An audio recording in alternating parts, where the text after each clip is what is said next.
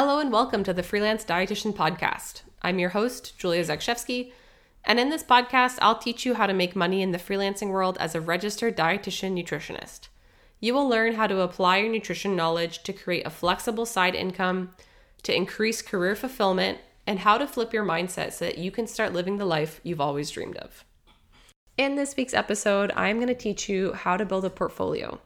And this is going to be most helpful for individuals who maybe have no portfolio and no completed projects whatsoever. And it's also going to be helpful for people who have maybe one or two projects completed under their belt, but they really want to round out their portfolio more and make it a little bit more robust. The best thing to do here is to make up a client. You just make it up. It's called a spec client or a spec project. So in this scenario, you're envisioning that someone, your dream client, has hired you to complete a project for them. And if that was a scenario, then your portfolio is going to demonstrate what you would have done to satisfy that job. So in creating this spec project for yourself, there's a couple steps here. There's about 5 steps you need to go through, and these are going to ensure that your portfolio at the end really reflects your skills. So the number one thing that you want to be very clear about is what is the service that you are going to demonstrate in this spec project? Is it going to be a form of writing?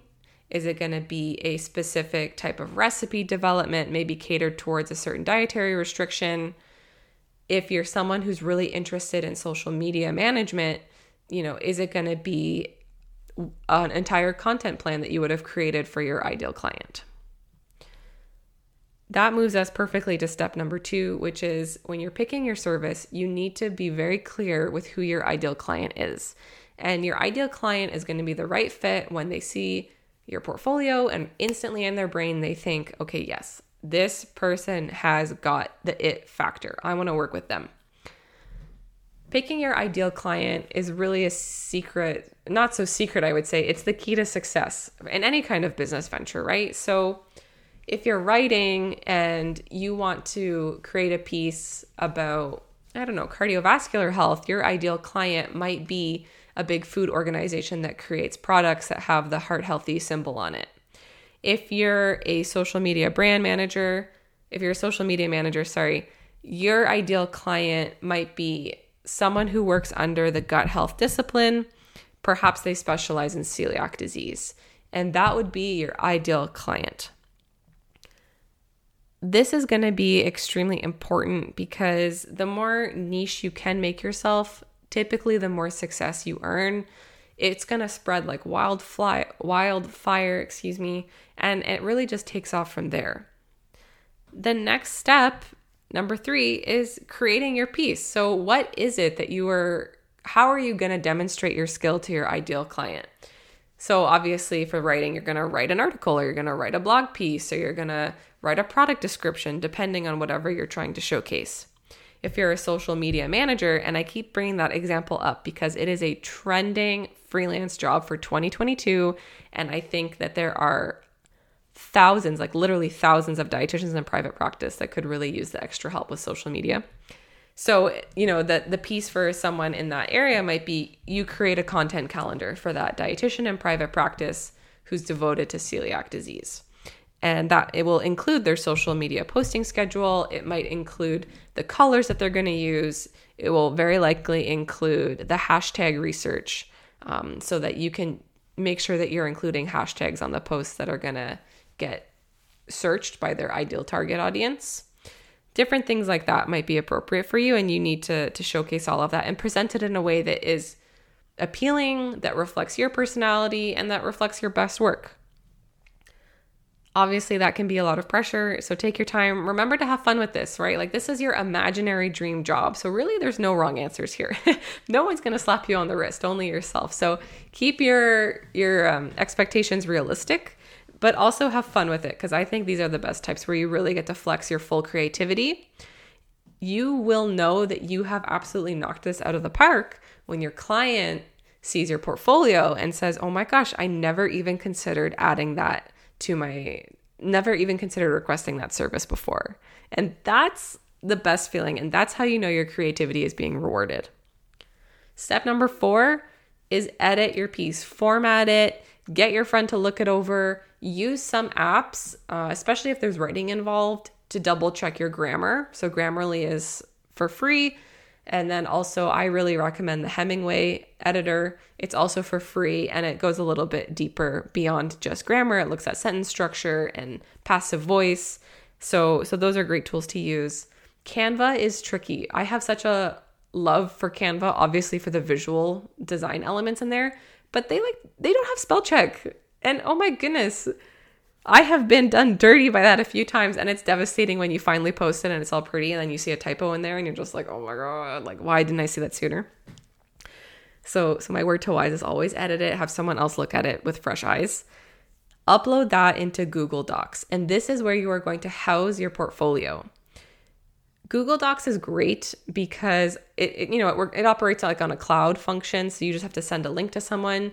You don't have to include them as an editor, so hopefully they're not going to be able to mess around in your portfolio. It's really just like a live museum, essentially, where they can view it. When you start to apply for jobs, you're going to attach your Google Doc link directly into your proposal and your pitches. When you're creating that pitch, you really want to make sure that every useful piece of information about yourself is in that one email so that the client has everything they need to decide if you're going to be a good fit for their project needs. And that's it.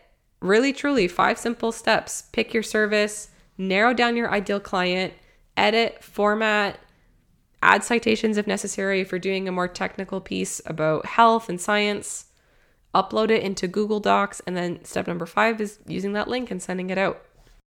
Some absolute no-nos for your portfolio. I mean, first and foremost is probably the typos, right? There should be absolutely no typos in your portfolio. And if that stresses you out, I am sorry, but one day you will thank me for being so anal about going over your portfolio and checking for typos, because it's like anything, even on your resume or your cover letters, like that can be the fastest way that's going to get your application off the table, and then the next person's is going to replace yours. The next major no-no, obviously, is no plagiarism. And that is so obvious. I know it is. I don't expect any of you guys to plagiarize.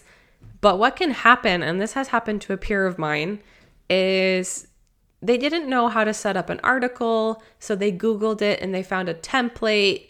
And ultimately, she didn't end up modifying the template enough. And it burned her in the end. And I don't want to share too many details because it's not my story. But the moral of the story is it's great to Google things and get inspired because like we can't know everything. We need to learn some things, right?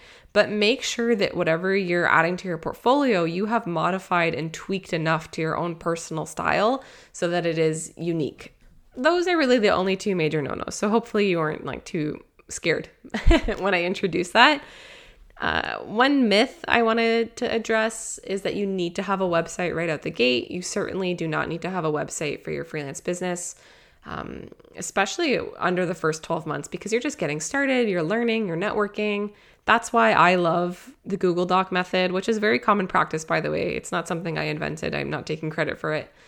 You can also have multiple different Google Docs, which is so helpful. And based on the type of projects that you're applying for, obviously you're going to submit the most appropriate portfolio, right? So when I was working on meal plans, I had a portfolio for that. When I was doing writing, I had something for that. And it helped me to keep track of all the projects I had done and be very targeted in my approach when I started to pitch myself to clients for some dream opportunities.